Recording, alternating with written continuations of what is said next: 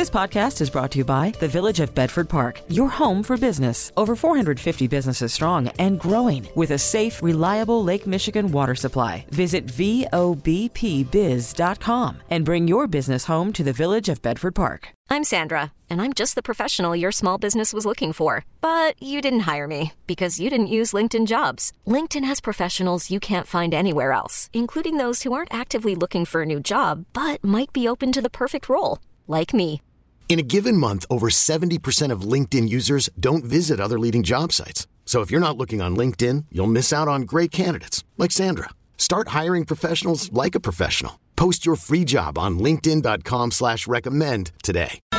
Now, the WBBM Noon Business Hour. It's 12:03, a brand new week. Good afternoon. Thanks for joining us on the WBBM Noon Business Hour. I'm Rob Hart, sitting in for Cisco Cotto. It's the Noon Business Hour presented by Republic Bank of Chicago. Oil prices are on the rise, with Texas crude hitting $70 a barrel for the first time in almost 3 years. We'll cover that in our next segment. But right now, the week ahead will include more analysis of a global tax deal, plus a key reading of inflation. We're joined by Greg McBride, Chief Financial Analyst, Bankrate.com, based in Palm Beach Gardens, Florida. Greg, thanks for joining us today. Before we talk about that G7 minimum global tax rate, let's talk about the report that everyone's going to be looking at, and that's on Thursday, the Consumer Price Index. We'll see if this inflation is merely transitory, a result of the economy opening up, or if maybe there's some legs here. Well, you're right, Rob. Happy Monday to you. And yeah, that's the big economic release of the week, the Consumer Price Index on Thursday. Inflation, very much the economic watchword at this point. We're not going to get an answer to the, is it baked in or is this just temporary inflation for a few months? But what I would expect we're going to see this month, another outsized increase because of the year-over-year comparison. Of course, this time last year, price levels were falling. But there are some temporary factors at play. So we're not going to see a 10% jump in used car prices like we did in April. So there's definitely a lot of moving parts. Inflation, though, top of the list in terms of not only worries for investors, but also economic metrics being watched by investors and the Fed alike. Why does Wall Street fear that Group of Seven agreement backing a global minimum corporation tax rate of at least 15%? This is merely advisory, and this is one of those things that you want to say, between this agreement and $2.50, you can get yourself a cup of coffee, because there's a lot more that needs to be done before this becomes a reality worldwide. Yeah, it's the old buy the rumor, sell the news, in the sense that investors tend to sell first and ask questions later. Whenever they're faced with uncertainty, that uncertainty being, whether it's higher inflation, higher taxes, slower economic growth, you name it, you do tend to see an overreaction in markets just on the prospect of something coming down the pike.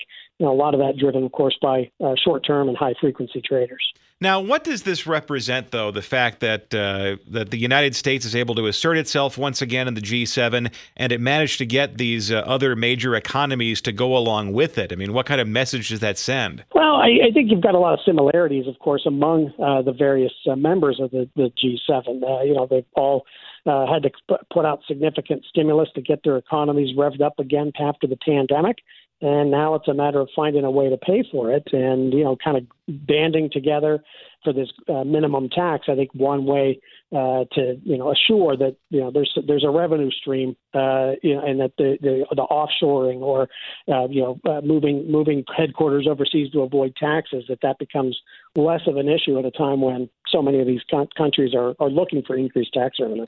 Thanks for joining us this afternoon. Greg McBride, Chief Financial Analyst, Bankrate.com at Palm Beach Gardens, Florida. Coming up, tracking a rise in the price of oil. Loaning useful information each weekday. The WBBM Noon Business Hour continues. Energy prices are on the rebound as economies begin to recover from the pandemic. We welcome in Phil Flynn, Senior Market Analyst with the Price Group and Fox Business News contributor based in Chicago. Phil, thank you for joining us this afternoon. What a difference a year makes in terms of the price of oil.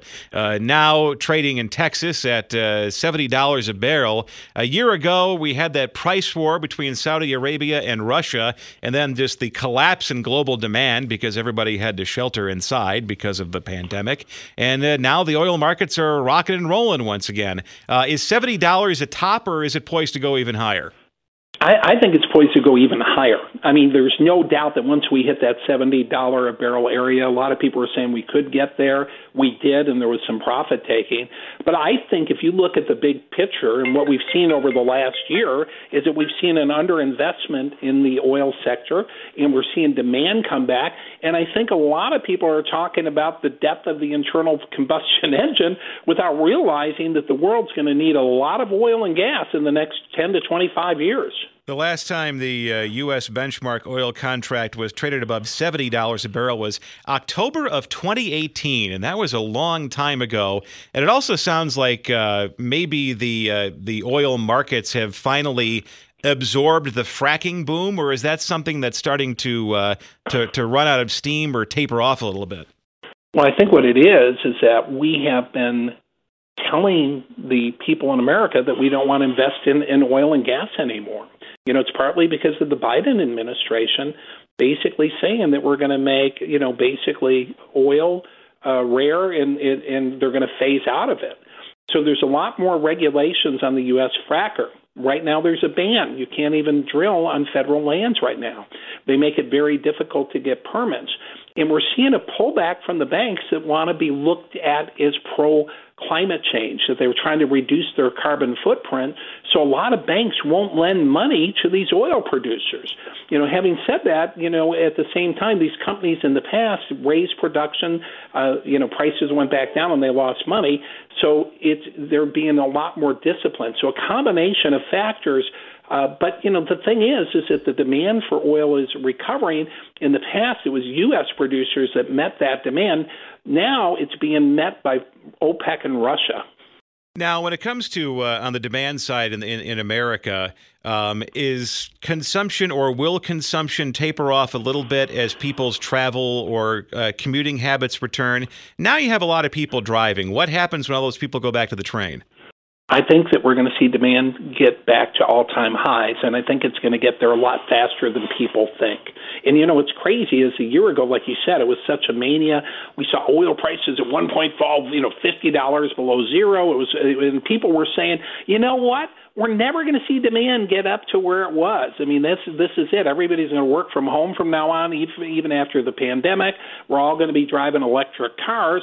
Well, here we are a year later, and all of a sudden those predictions look crazy. Now it looks like we're going to see the world hit record demand, the U.S. hit record demand, but the investment is not going to be there, which is going to tighten supplies even more.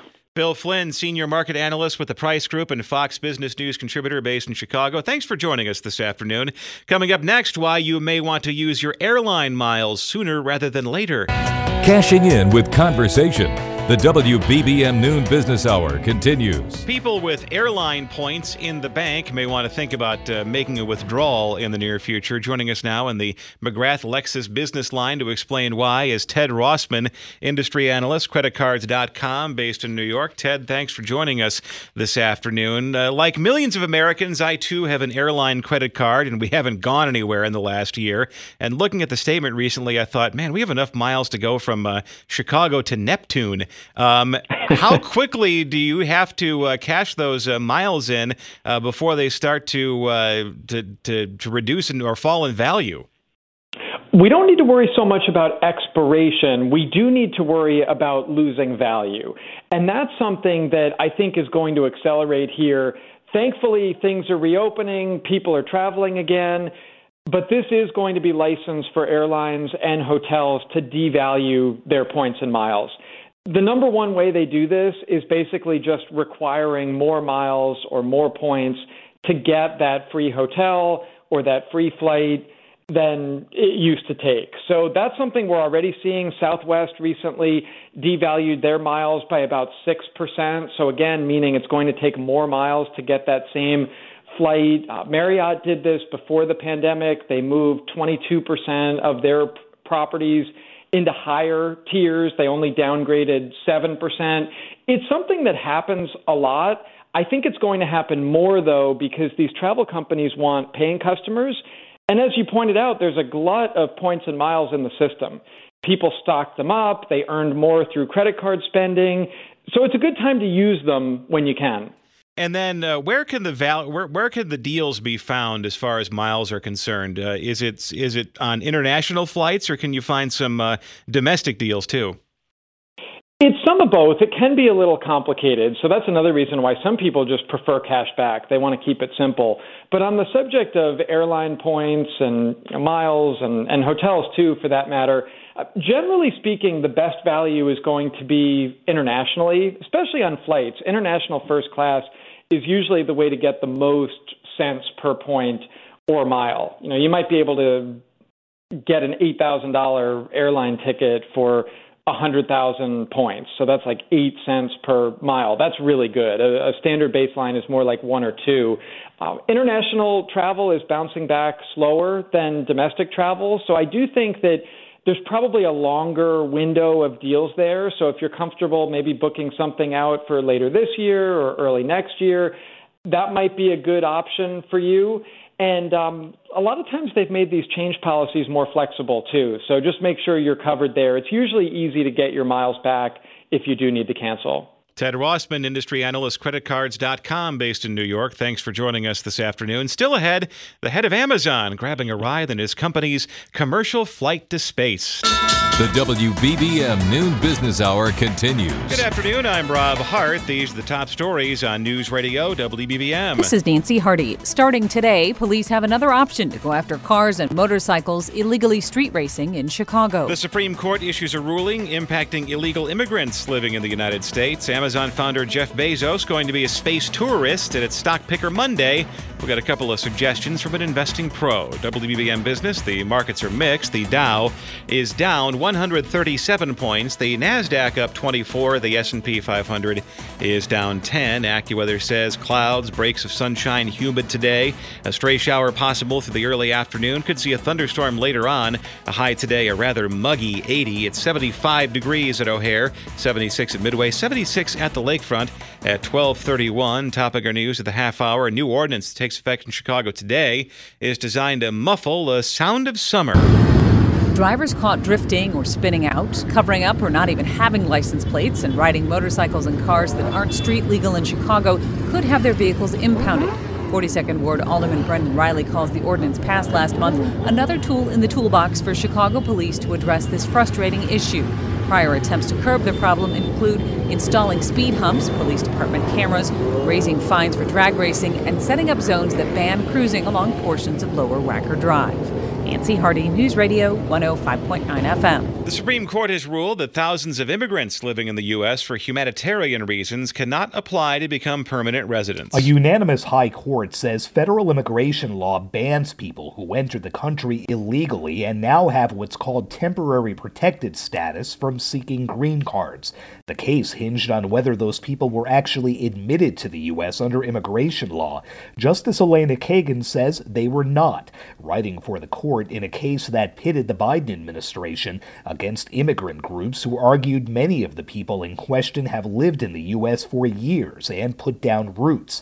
The House has passed a bill making it possible for TPS recipients to become permanent residents, but the Senate prospects are unclear. Sagar Meghani, Washington. It's 12:32. The Noon Business Hour continues, presented by Republic Bank of Chicago.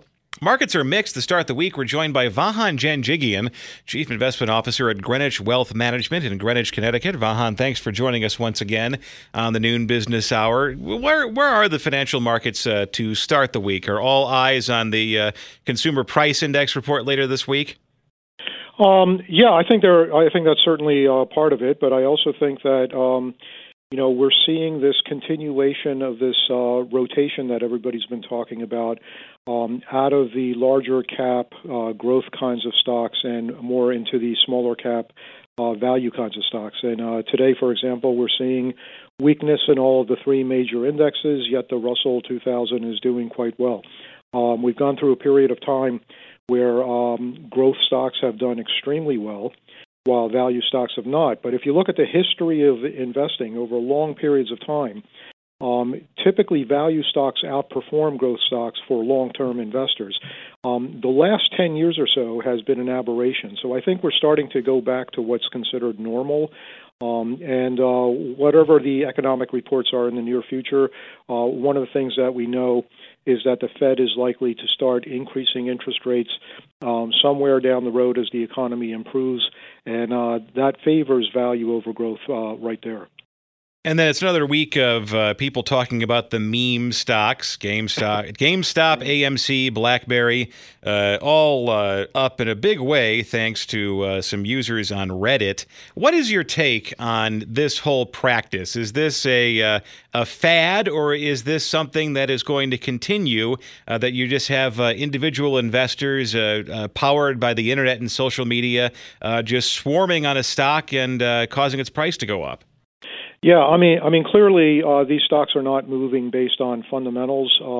They're moving more on sentiment, and this has become more of a form of gambling rather than investing. However, if there are large numbers of people fueled by the internet who are jumping into certain stocks, they can certainly drive them higher. So I would say it would be very dangerous for long-term investors to play around with these stocks.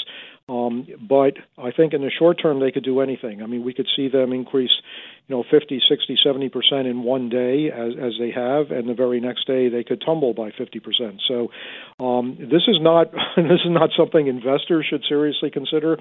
But I know that younger people who are paying a lot of attention to Reddit and perhaps don't have the years of experience in investing, they're piling into these things, and their power and their numbers could certainly drive these stocks in any direction, either much higher or lower. It does seem like a story out of the tale of the monkey's paw, where people are always asking, I wish younger people would be more financially literate and into investing in the stock market.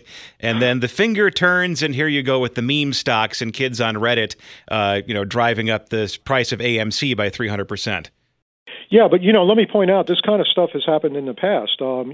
Decades ago, we would see this kind of behavior in certain stocks. The big difference is that it wasn't fueled through the internet. These days, it's very easy for people to post things and get thousands of people to observe their posts and perhaps even act on their posts.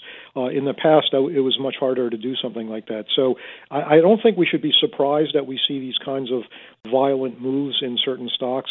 But again, I would warn long-term investors that this is not something you want to get into.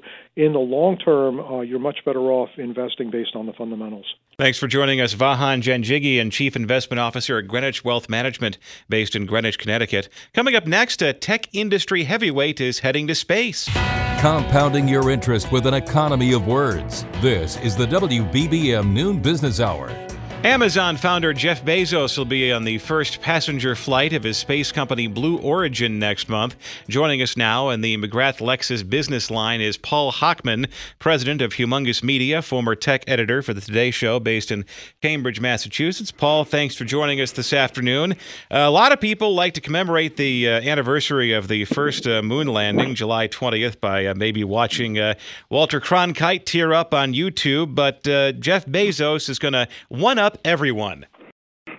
That's right. Well, or 340,000 up everyone. He's going to go up about 340,000 feet, which is more than about 100 kilometers, on a test flight. Make no mistake, it's not a flight for the public per se, but it will be on July 20th, which is, as you said, the 52nd anniversary of the Apollo 11 moon landing. So what's really exciting is that he's going to go with his brother, Mark Bezos, and one other person who's bidding for a seat. And right now the bidding is it's $2.8 million as of this morning, but there's no doubt it'll go up higher as July 20th approaches. Now, this is all part of his space tourist system called New Shepard, which is a rocket that carries a capsule to the edge of space. It's a suborbital flight, just like Alan Shepard all those years ago. Is this the play for him to start a space tourist system? I mean, is his ultimate goal to do the Love Boat for the Fortune billionaires list, or is he auditioning for NASA? I like your concept. They probably should have called it the Love Boat, and maybe it will sell more tickets. However, I think if you're to look at Amazon's DNA for a second, and I've been sort of closely studying those guys for a long time. I'm not the first person to say this, but every business effort they push forward, whether it's related directly to Amazon or not, Jeff Bezos is interested in what other businesses, like NASA in many ways, ironically, what other businesses can spin off from this effort. So I have no doubt that, yes, there will be a tourism revenue play, for sure. But I guarantee you, look, if there's a person like Jeff Bezos who wants to put a whole bunch of satellites in orbit to create worldwide Wi-Fi, well, a lot of the research they're doing in this particular project is going to bear fruit in ways that probably have nothing to do with tourism and everything to do with the rest of Amazon. So that would be my guess. Again, hard to know, but I can't imagine it won't be spun off into lots of other things too. Now, publicly traded companies, they send their CEO and their executives, they have to get regular physicals, they have to be in good physical shape because you make decisions based on the health of the decision makers. Jeff Bezos is going into space. Richard Branson of Virgin also wants to go into space. There are some publicly traded company issues here if you send your CEO on a very risky endeavor like spaceflight. Well, first of all, I would suggest that Elon Musk is already in space, so maybe he's one up them. Yes, he was the guy. He was the guy in the Roadster that is exactly. But I will say this: that first of all, it's not a complete coincidence that Jeff Bezos is resigning his role as CEO soon before this launch. In other words, that for publicly traded companies, there are, the CEO is obviously, there are insurance policies, in fact, that are specifically designed to protect the company if a prime employee, in this case, this is a great example, is hurt or worse. And in this case, he will not be one of those employees per se. He will have resigned his post. So it will be sort of moot in this case, but it's certainly the case that he influences a lot of what Amazon does, and I guarantee you that his safety is paramount among investors. Well, thanks for joining us this afternoon. Paul Hochman, president of Humongous Media, former tech editor for The Today Show based in Cambridge, Massachusetts. The WBBM Noon Business Hour continues. It's Stock Picker Monday, and joining us this afternoon is the very first stock picker in the history of the WBBM Noon Business Hour. He is Pat Morrow, president of Patrick Morrow Investment Advisors in Oak Brook, Illinois. Pat, welcome back to the program, and you are a veteran at your task. And what are your picks for the week? Well, thank you for your kind remarks. The first one is Abbott Labs of North Chicago. They're known for diagnostic products and medical devices and pharmaceutical products, and that is about a $40 billion business. What happened here on Abbott on June 1st, the company said that their earnings would probably be down lower than expected by 12%. Due to the dramatic drop in COVID-19 testing. As you know, Abbott is a major testing device for COVID. I thought this was not a surprise, but the stock plunged, and I think that produces a buying opportunity in the shares. And the ticker symbol is ABT. The next one also in the healthcare space. Right. CVS Health Corp, which is about twice the size of Abbott, and Abbott's big. It's out of Rhode Island. They have obviously about 10,000 drugstores, pharmacies throughout the country. They also have what's known as a pharmacy service, benefit service company, which is basically a wholesaler between all kinds of customers, the drug companies primarily, and then everybody else who uses those drugs. About 6 billion prescriptions are issued a year in the United States, and CVS is responsible or handles about 2 billion of those 6 billion. They also have Aetna Insurance, which is a huge insurance company and handles all kinds of insurance plans, Medicaid included, and it's a major part of their business. What they're doing, though, they have something called a health hub. So in the drugstore, the pharmacy, you'll see nurse practitioners, dietary advisors, and of course the whole drug staff that they have. And as it turns out, and I just found this out literally today, about 50% of the customers that use CVS, they don't have doctors. And so this service is almost like a an emergency replacement for a physician if you don't have a physician. And the ticker symbol for CVS Health Corp, which is shouldn't come as a surprise to anyone, it is CVS. Pat Morrow, President Patrick Morrow Investment Advisors based in Oak Brook. Thanks for joining us this afternoon.